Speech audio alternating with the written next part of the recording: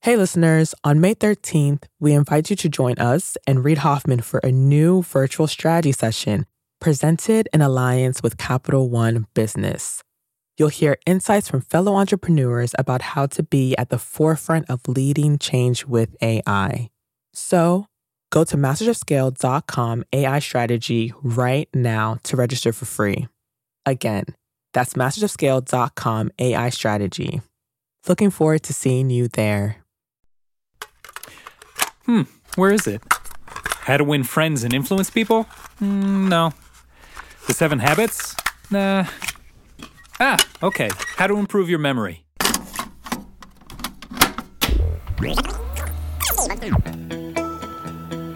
How many times have you shook somebody's hand and 2 seconds later you're looking at them and you don't remember their name? That's Ron White. He's a memory expert with courses, seminars, and a YouTube channel on how to improve your memory, which is good news if, like me, you've ever met someone at a party and forgotten their name in the middle of talking to them. It's not because you got a bad memory. Your brain is not hearing a name and forgetting it 2 seconds later because you have a bad memory. It's a problem of focus. You're not listening. You're thinking about, what do they think about me? What do I think about them? Have I seen them before? And you got all this chatter going around in your brain. Ron has some quick advice for getting past that party pooping faux pas. Whenever you're meeting somebody, before they say hello, ask yourself the question, what is their name? What is their name? What is their name? What is their name? Now, don't say that out loud because they're going to think you're a weirdo. But ask yourself the question, why? Because it's going to focus your brain. The reason we remember a face and not a name is because we saw the face. We never saw the name. The mind remembers what it sees, so visualize everything that you want to see. If their name is Lisa, visualize the Mona Lisa. If you want to memorize, it's the War of 1812, imagine a dozen eggs and the soldiers are fighting with eggs. But Ron himself can do a little better than putting faces to names at a work mixer or high school reunion. He's been training for 30 years. He's memorized the entire U.S. Constitution. He once held the record for memorizing a randomized deck of cards in 1 minute, 27 seconds. He even created a system to beat the Simon memory game. You remember Simon, the memory game that looks like a flying saucer from the 1970s? I have a YouTube channel where I put out memory training videos all the time. I thought, what does everybody understand about memory? They understand the Simon game where it flashes colors, red, yellow, blue, green, and then you have to try to see how many colors you can memorize. If you want to know how to do that, find Ron White, memory expert, on YouTube. But Ron hasn't devoted his life to improving his memory just for the sake of parlor tricks. I'm a veteran of the war in Afghanistan. When I got back from Afghanistan, I memorized everybody who died in the order of their death. And I travel around and I write it out on a wall. It's 7,000 words. It's 52 feet long. It takes 10 hours to write out these 7,000 words. And whenever people hear those things, one of the natural assumptions that they make is, wow, this guy must be a genius. Or he must be born with a special ability that I don't have. And nothing is further from the truth. I could not be more of a normal brain, normal IQ, normal average guy. Everybody thinks I have a terrible memory. I am no good at names. I am no good at studying. I can't remember. Well, everybody thinks that, but everybody can get better. And Ron wants everyone to get better. He's mastered the art of turning casual viewers into eager students by giving them a reason to believe. Somebody said to me yesterday, Ron, do you have a special gift? I said, well, if you're talking about memory, no, I don't have a special gift. If I have a special gift, it is discipline. It's the discipline that I sat down and actually mastered this system. But if anybody will sit down and do it, they can get great results from their brain. So one of the greatest things for me for onboarding and kind of building a following was making it fun, giving them a challenge, letting them see the end. You probably know onboarding as a sort of dry HR term for adding new employees to a company. If you're in software, you might know it as adding new users to your platform. Onboarding is those things, but it goes much deeper. I believe that onboarding is a hidden key to lasting success. It starts with quick wins and results in long-term buy-in, and it isn't just for employees. You got to have incredible talent at every position. It's like this huge push. There are fires burning when you're going home. Can you believe it? Such an idiot. And then you go back to, this is totally going to be amazing. There are so many easy ways. I'm supposed to know what to do. I have no idea what to do. Sorry, we made a mistake. But you have to time it right. Oops. Working out of a 3-bedroom apartment. Stuff that just seems absolutely nutballs 10 years later. We're like, well, that's just how you do it. We haven't made Just how you do it. This is Masters of Scale. Hi, listeners. It's Erica Flynn, VP of Alliances and Audience Development at Wait What, the company behind Masters of Scale. My day-to-day consists of nonstop communication, not only with my immediate team, but with our current partner relationships and with incoming leads from possible future partners, which is why I rely on the ease of Grammarly to keep my communication clear and efficient. One confusing email can turn into several confused replies, which can turn into an unexpected meeting which no one wants, needs, or has time for. Having Grammarly on hand as my trusted AI writing partner not only streamlines my extensive to-do list, it minimizes miscommunication by quickly and efficiently synthesizing information and carefully curating tailor-made responses to specific groups. In fact, companies that use Grammarly to communicate can save 19 days per year per employee. Grammarly eases the writing process. It's a writing partner from the blank page to the last word typed before hitting send. Join me and over 70,000 teams who trust Grammarly to work faster, hit their goals, and keep their data secure. Visit Grammarly.com to learn more. That's Grammarly.com. I'm Reid Hoffman, co-founder of LinkedIn, partner at Greylock, and your host. And I believe that onboarding is a hidden key to lasting success. It starts with quick wins and results in long-term buy-in. And it isn't just for employees. I want you to take a moment and think back to the very first time you listened to this show. And if it's your very first episode, welcome. There was probably a moment when you realized that our format is a little different. Each show is organized around a theory of how companies scale. Each guest shares stories to bring that theory to life. Additional cameo guests appear to help cement the theory in your mind. And sometimes, just sometimes, we break into song. If this is your 78th episode, these things are now pretty obvious. But a brand new listener might have a few questions. Why doesn't Reid just let the guest talk? Who is this episode even about? I was listening to one guest, but then all of a sudden it's another. Ugh, stop with the sound effects already. We know what the Simon game sounds like. There's a reason we structure our show the way we do. Our mission is to democratize entrepreneurship for leaders at every stage, from student to CEO. And we know that people learn in different ways. Some learn through ideas, and the more concrete we make the ideas, the more they'll stick. Most people learn best through human stories, and the more visual or sensory we make the stories, the more they'll stick. Like Ron White, the memory expert, pointed out, the mind remembers what it sees. So all this, the music, the metaphors, me talking to you right now, it's all a way to frame the content so you can use it in your own life. But be honest, it kind of helps to know that, right? It helps to know right at the beginning what to expect, so you can feel smart instead of stupid or bewildered. And in creating this episode, it occurred to us that it might have been useful if we had just told you all that up front 78 episodes ago. But like all the products we talk about on the show, Masters of Scale is a work in progress.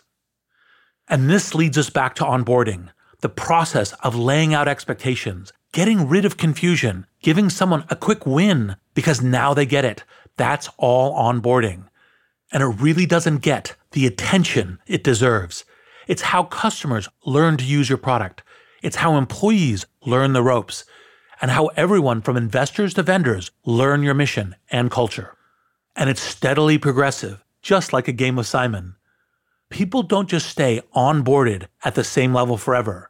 If you do it right, they'll go deeper and deeper, and they'll stay with you, maybe for life. I wanted to talk to Melanie Perkins about this because as the co-founder and CEO of Canva, successful onboarding of every kind has been core to her mission. Canva is an online design platform with 40 million monthly active users and over 3 billion designs created. That's 80 new designs every second. Melanie co-founded the company with her partner, Cliff Obrecht, specifically because of how painful it was to get onboarded to the popular design software of the late 2000s. If the phrase scalable vector graphic strikes fear into your heart, you may already know what I mean. I reached Melanie remotely, the way every interview has been conducted during the pandemic. Melanie's in Australia, marking Masters of Scale's first ever Zoom across the Pacific. So I'm here from Masters of Scale with Melanie Perkins. Thank you so much for having me on. It's very exciting to be joining you from down under. Melanie grew up in Perth on Australia's western coast. It was there that she and her 2 siblings got their first taste of entrepreneurship. I was about 15 and I made some scarves and I sold them at women's boutiques, and I would get incredibly nervous and call up these shops and sell these scarves that I'd handmade. And I put little handmade tags on them because I thought if they had a tag, it would help them to forgive any of the little difficulties, the little errors that I'd made. Melanie's mom had urged her to start this small business, and she had a bigger plan behind it. My mom, she encouraged us 3 kids to start our own teeny little businesses. Even though it didn't make a lot of money, I learned, firstly, that I could take on something that was really scary and then succeed. And it also meant that I could make a business myself rather than having to just purely work for someone else. What I love about this teeny business was the way it onboarded Melanie to the ins and outs of running a business. Her mother knew that the success or failure of the scarf trade really didn't matter. It was the confidence and experience that would stick. For Melanie, it was the first step in a lifelong journey of entrepreneurship. She started her next business while a student at the University of Western Australia. She tutored her peers in design programs like Photoshop, and the programs proved hard for her students to crack. I didn't mind the complexity of the programs, but the change was seeing other students struggling. They were really, really complicated. They would take a whole semester just to learn the very basics of how to use the software, where the buttons were. It would take an absurd number of clicks just to learn to do the most simple of things. And it seemed completely ridiculous. And at the same time, Facebook was taking off. And it was like, why is it so complicated to create a design? Why do people have to study for such a long time to be able to do the basics? Whereas on Facebook, people could just jump on Facebook and start using it straight away without having to have gone through this incredibly long period of learning ahead of that. This insight would be Melanie's aha moment. How had Facebook made it so easy for new users to get on board? And why couldn't a graphic design program do the same? Because a long, frustrating ramp up to proficiency isn't just inefficient, it's actually discouraging. When someone has a bad onboarding experience, it can turn them off not to just that one piece of software, but to an entire creative path. At the time, I think it was $1,200 to purchase software, which was completely absurd and out of the reach of pretty much most people, and certainly students and nonprofits and so many small businesses that desperately needed it. And I was like, surely in my futuristic world in my head, people are not using this archaic software. People are using things that are seamless and enables them to achieve their goals really quickly and efficiently. It was really apparent that the entire design industry was going to be different in the future. It was going to be online and simple and collaborative. And that was going to apply to absolutely every design type. Melanie expected that someone else was going to design that future she envisioned any minute. The software she pictured would make user onboarding painless and fast. So when it didn't happen, she decided to create it herself.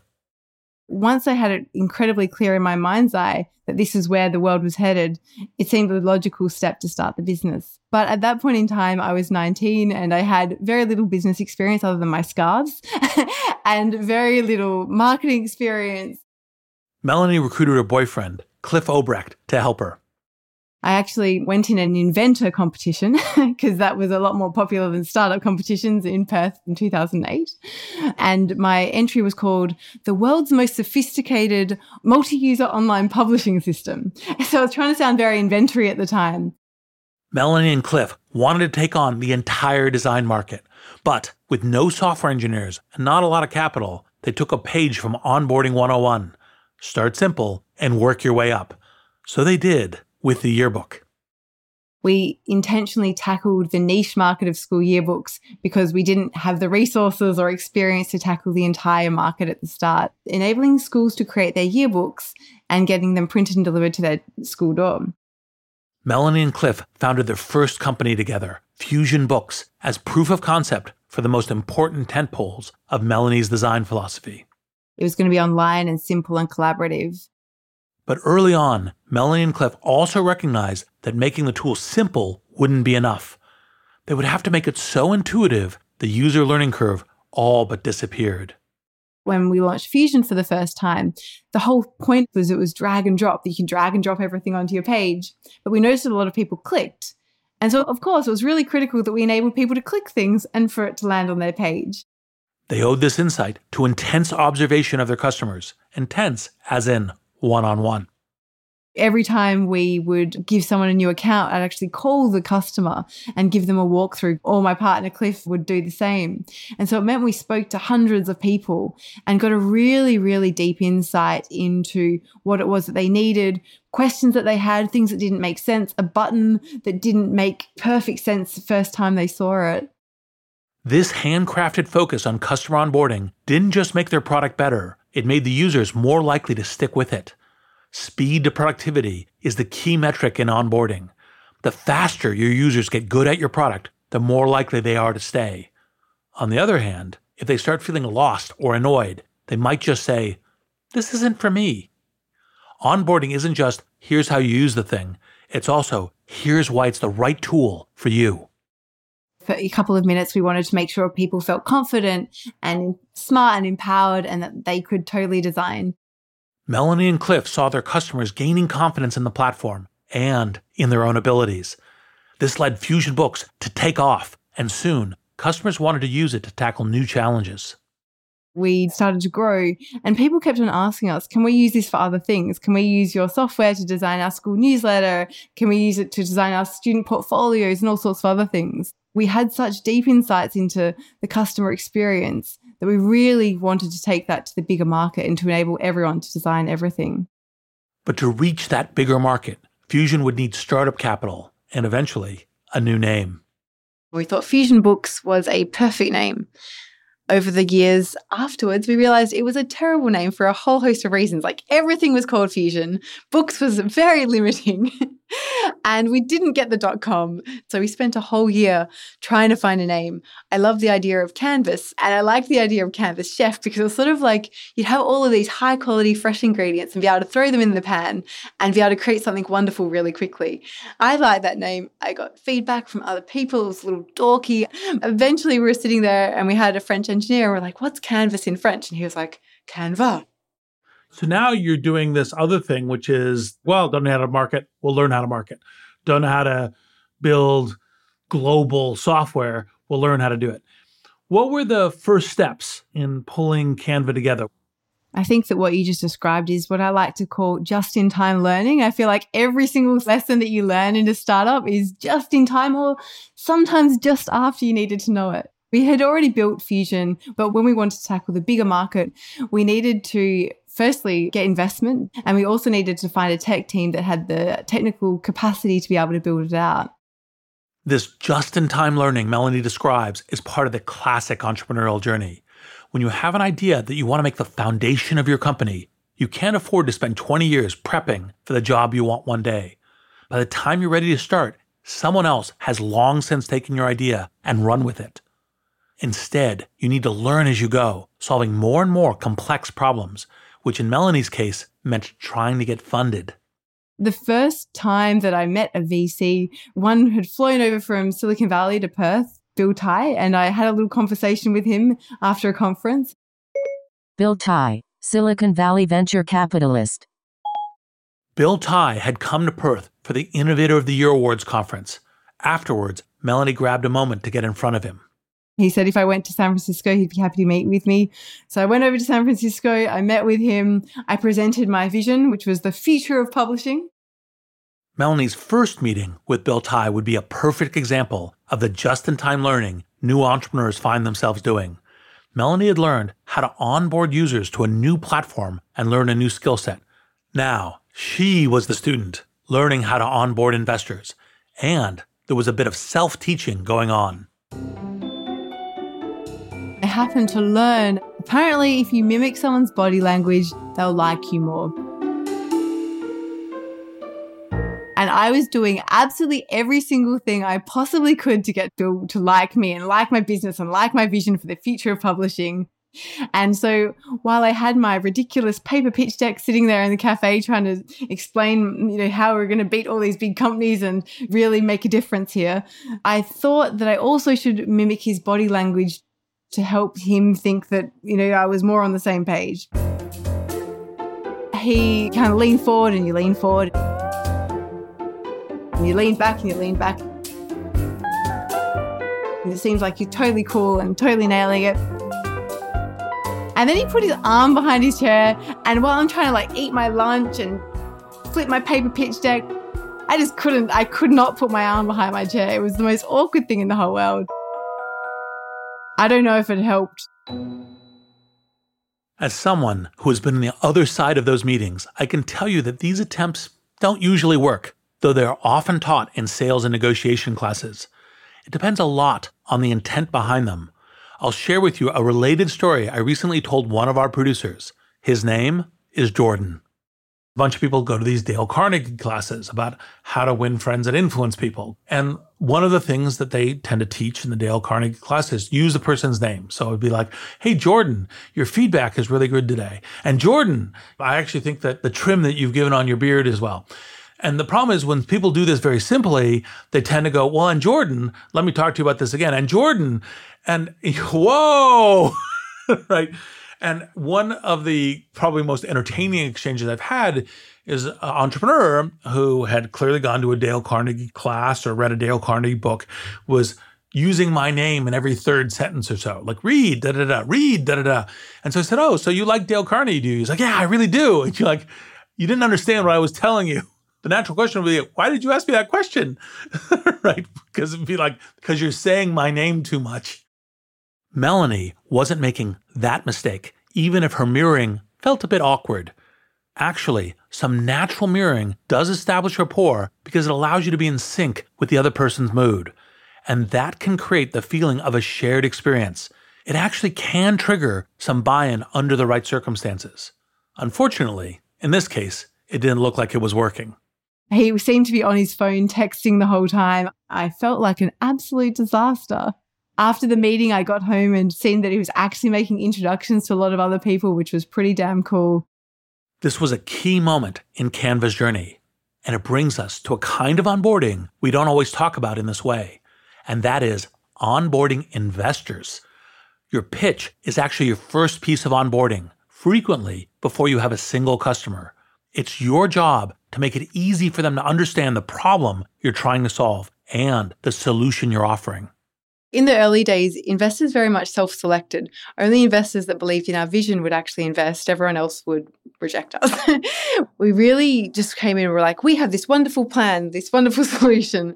But because investors didn't know anything about design, they didn't care about the market, they didn't think it was a big market. And so we realized quite quickly that we couldn't just go in and tell them our wonderful solution that they didn't care about.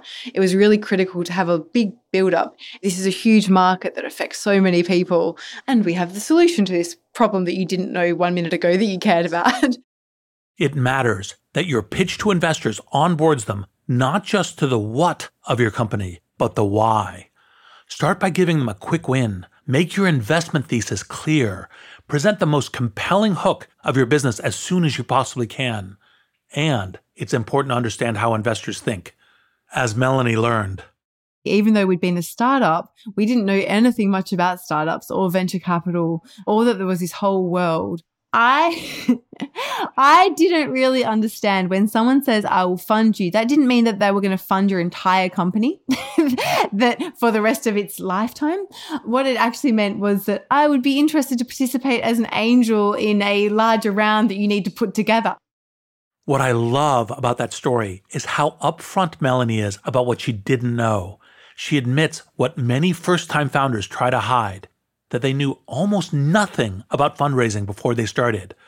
They have to onboard themselves to the world of finance at the same time they're onboarding investors to their mission. For Melanie, her next learning moment was finding a chief technology officer. Melanie and her team were working with a high-powered advisor, Lars Rasmussen, co-founder of Google Maps. If Lars signed off on their new hire, so would investors like Bill Tai. He knew that we needed to have a very high technical bar. What that actually eventuated was a whole year of him rejecting every single candidate that I brought him because no one was up to the standard that we needed. Every time he would reject someone, I would be like, okay, I'm going to go to another conference. I'm going to go speak here. I'm going to email someone. I'm going to go to a hackathon weekend. Just literally doing anything I possibly could to try and find the right people. And then he'd be like, no, they're just not up to scratch. I, by the way, know Lars, so I totally understand how this conversation goes. This was a frustrating cycle, to be sure, but it was also necessary. A strong CTO is so foundational to creating a technology company that investors will buy into, and it's important even if funding isn't on the line. Think back to what we said about onboarding users. You're not just educating them, you're enticing them. Well, that's true tenfold when onboarding a core team member. You're asking someone to believe so much in your vision that they're willing to commit the next years of their life to it. The amount of buy-in is huge. Eventually, that person appeared, and Cameron Adams became Canva's chief product officer and third co-founder. It was the acceleration they needed to get buy-in from the other investors, and more got on board. And so it was actually, we ended up with like 20 or 30 investors in that first round. Including Melanie's first target investor, Bill Tai. Quite far into the round, then Bill was like, okay, I'm actually going to invest now. Hey, listeners. It's Jodine Dorsey, the VP of Live Events at Wait What, the company behind Masters of Scale. I am constantly tasked with reaching out to teams across a wide spectrum of professions and the vastly different personalities that go with them. Grammarly helps me quickly shift tones to better communicate what I want to say and saves me valuable time in the process. Our upcoming Masters of Scale Summit event features top-tier speakers from CEOs to founders to political leaders. Grammarly's ability to produce on-brand writing helps me properly prepare for each and every thought leader I interact with on stage. It lets me generate the most exciting specialized content for our audience. In fact, teams that use Grammarly report 66% less time spent editing marketing content, which I've seen firsthand with my Summit team. Join me and over 70,000 teams who trust Grammarly to work faster, hit their goals, and keep their data secure. Visit Grammarly.com to learn more. That's Grammarly.com. We're back with Melanie Perkins. When we last left her, she'd secured her first round of funding for Canva. Their small but growing team was developing Canva's software to deliver on a central promise: make design easy, collaborative, and online. Which is another way of saying, make it easy for new users to get on board. We had been developing Canva for a year, and we had spent all this time and effort trying to make sure that the product was as perfect as we possibly could get it. And that was a year after all the other years of trying to get investors and VCs and our team members to join. So this has been a long time in the making. And we're thinking, okay, we're almost ready to launch. But Melanie and her team were about to hit a new level jump in difficulty. We watched user testers use the product, and all of a sudden we realized people were scared to touch buttons. People were scared to drag and drop. This was a surprise to me when I heard it. With a brand new design product, I might expect some user frustration. But scared is a strong reaction when you're talking about slide decks and fonts. Why would a design platform cause not just confusion, but fear? But to Melanie, this reaction made sense. People had been told their entire lives that they weren't creative, that they didn't have a design vote in their body, and all of a sudden they were put with this tool and they were scared to actually use it. And so we had to spend a lot of time refining that user experience when people first jumped into the product to ensure that when people came in, within a couple of minutes, they were having fun, they felt playful, they felt that they could actually do this, and then very importantly, they would share it with their friends and their social networks. Bringing users from a state of fear to a state of play. This is a great way to think of the user onboarding experience. We often think of user onboarding as a way of bringing them up to a target level of competence, because you can't really unlock a product's benefits until you know how to use it. But that process has to, at some level, feel fun. Otherwise, you'll get user churn as they leave as frustrated as the college students Melanie used to tutor. Melanie knew that her team needed to find a fix fast. We launched something called the 5 Starter Challenges. And those were really simple things like change the color of the circle to red, put a hat on a monkey, all these tiny little games, I guess. But every time someone did it, they felt confident and they got a little spark of joy and they're like, I can do this. And then they'd move to the next one and they'd feel a little bit more confident each time. And so in just a couple of minutes, they'd be sharing it on social media and also feeling a lot more confident in their own ability. That little spark of joy is super important to onboarding users successfully. It's a bit of overt gamification, and that's okay. Getting to a state of play should feel more like a game, and users tend to expect it in their experience of a new platform. You can actually see this kind of innocent gamification on LinkedIn with the profile completeness status bar. The more sections of your profile you fill in, the closer to 100% you score. It's a simple way to get users to find and use all of the profile features without putting them through a tutorial. There's a feeling of satisfaction we get in seeing our status bar reach 100%. Is it gamification? Yes. And that's fine because it benefits the user. It teaches them how to use the platform in a joyful way. Ron White, the memory expert we heard from at the top of the show, uses some gamification too. I do martial arts. I am a purple belt in jiu-jitsu. I've taken other styles of karate. So I gamified memory training, and I call it becoming a black belt in memory. So they take the first couple lessons, the most basic stuff. It's the white belt level. And then when they learn a little bit more, then I tell them, hey, this is yellow belt level stuff. Hey, this is orange belt level stuff. This is purple belt. This is brown belt. You are now a black belt in memory. And I even give people a certificate when they finish. You got your black belt memory certificate. So one of the greatest things for me for onboarding and kind of building a following was making it fun, giving them a challenge, letting them see the end. With this same kind of playful approach to onboarding, Canva's user base has scaled quickly since its official launch in 2013. By 2014, Canva reached 1 million users. Today, they have 40 million monthly active users across 190 countries. But they still user test a lot. We've had over 1 million pieces of customer feedback, which gives us a lot of insights. And then we have a whole team of people that are just reading this feedback and then reporting it back into our teams. I spend a great deal of time reading that myself. I spend an incredible amount of time user testing our product. So actually watching people and listening to people use the product. If they click a button and they expect that button to work in a certain way, we want that button to work in that way that someone expected, because the person is never wrong. It's always the software. Remember, at FusionBooks, Melanie and her team had learned to make an object clickable and draggable because that's what the customer intuited was right. At Canva, the same rules apply. It's about more than getting to a better product design. It's about making sure the product design is having its intended effect. If it's getting users to buy in, stick around, and learn the platform. Broadly speaking, Melanie is right. The user is never wrong. It's always the software. But you could also say the user's instinct changed with their expertise. You could almost go to the classic medieval guild structure for an analogy. Apprentice, journeyman, and master. You want your users to get to master status, but you obviously can't start there. So it's a unique challenge to build something that lets the apprentice buy in right at the beginning and keeps the master user engaged. To do this, you'll have to scale your workforce, which introduces another type of onboarding altogether. We had 1,000 people now at Canva, and more than half of that is in our product org alone.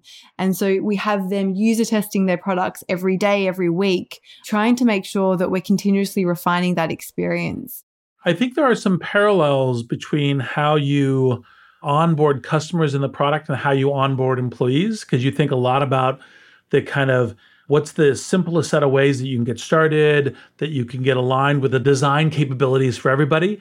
How do you do that in terms of onboarding employees? One of the critical things is to get them to be really deeply across our vision and where we're trying to go. So we actually take our new team members through our future pitch deck, the same decks that we're taking our investors through. So everyone has a really clear picture of where we're going. We said earlier that a key metric is speed to productivity. That's something that onboarding users and onboarding employees have in common. Training new employees is typically one of the most expensive processes a company will ever take on. The longer it takes, the more costly it becomes. And like in user onboarding, a slow and frustrating climb to proficiency can hurt the employee experience. You don't need to fight to get buy-in with employees the same way you do with users, because new employees tend to already be motivated. They want to succeed, they want to get paid, and they want to advance within the company. But if you thwart this natural enthusiasm with a bad onboarding process, it can wane. And suddenly, your employee is wondering whether this is the right place for them after all. For a perfect example of this, think of a new waiter at a restaurant learning the menu. The specials of the day are pasta, lobster ravioli, pasta primavera, and sorry, it's my first day. Some restaurants make the waitstaff learn the entire menu before they're even allowed on the floor. Others throw them into the deep end on their first shift. Are the eggs farm-raised? Is the salmon cruelty-free? Does the pasta have gluten? Actually, does anything have gluten? I'm sorry, just let me ask my manager. Canva has tried to strike the perfect Goldilocks balance of onboarding that's challenging, inviting, and fun. So we spend a lot of time trying to perfect the onboarding experience for our team members. When they go to their desk, we have their laptop set up, a balloon set up on their chair. We have all sorts of like little gifts and swag to try and make that very first moment a really wonderful experience for them. We have an onboarding boot camp. It's a couple of weeks. You meet specialties across the organization. Our vision talk is part of the boot camp. Melanie and her co-founders have taken their handcrafted approach to onboarding users and applied it to employees too. We go through a little bit of Canva history, and then we deep dive into the investor pitch decks. That's not the royal we. That's Cliff, my co-founder, and I. Cam, our other co-founder, runs a different session as well. This reminded me of when Cliff and Melanie would call each new user to Fusion Books personally. It's time-consuming work that's often delegated down the chain, but the hands-on, personalized approach to onboarding works for employees too. We do it monthly, and then we sometimes do it more frequently depending on how many people there are as well. I've done that pitch deck thousands of times, I think. And then at the end, they actually have a ceremony, and it's just a little bit of fun. In the end, getting workers to full productivity is only the first part of employee onboarding. The second part is giving them the feeling that they are fully integrated into the team. This is where good cultural practices and good onboarding practices meet. Starting at a new organization or at a new company is often quite intimidating and filled with a lot of emotion.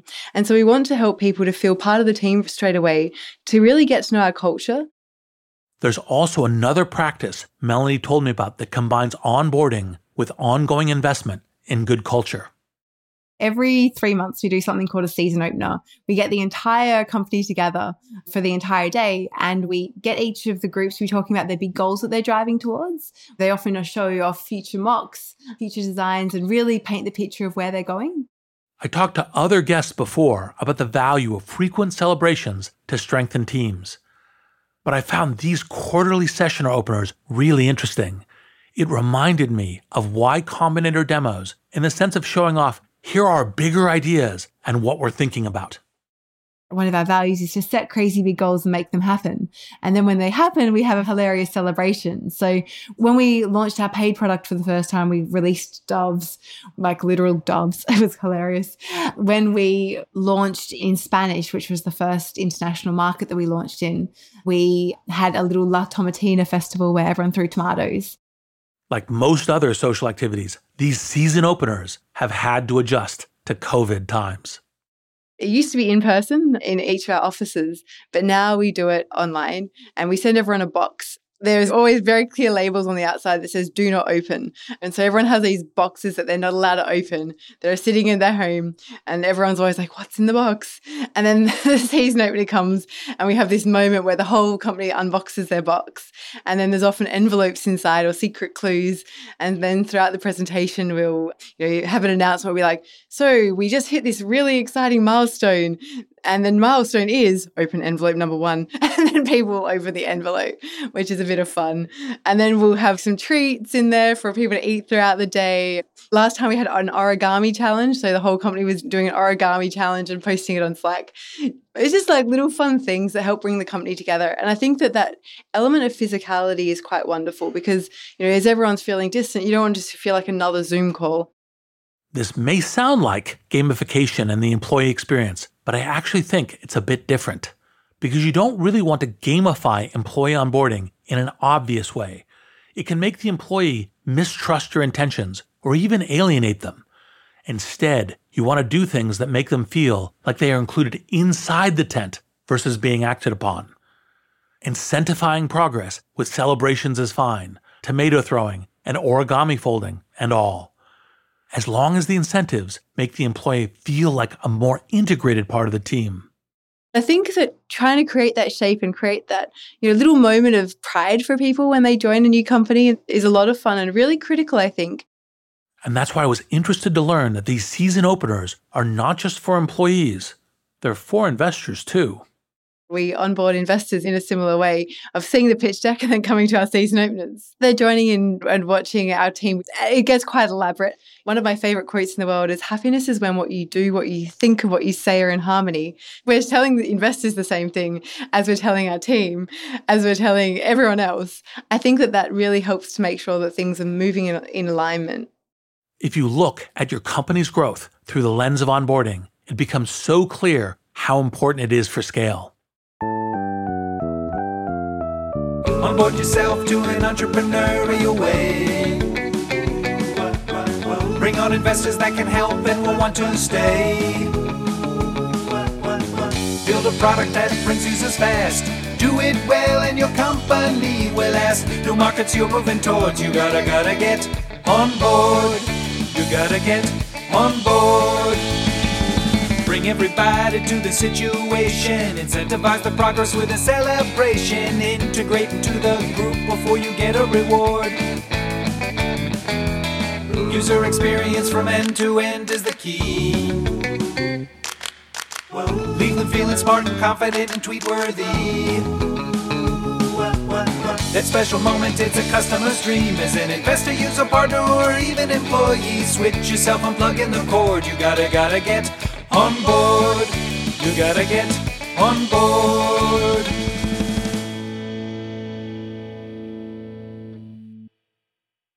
First, you onboard yourself to the entrepreneurial process. Next, you onboard investors that can help you get started. Next, build a great product that does a great job of onboarding users fast. Do that well, and your company grows, so you must onboard many new employees and new investors too. Do that well, and you can do things like onboard new features, new corporate partners, or even new market sectors. We're tackling 20 different industries at Canva, trying to combine them all together, make it a simple integrated experience that feels like one unified experience for the customer.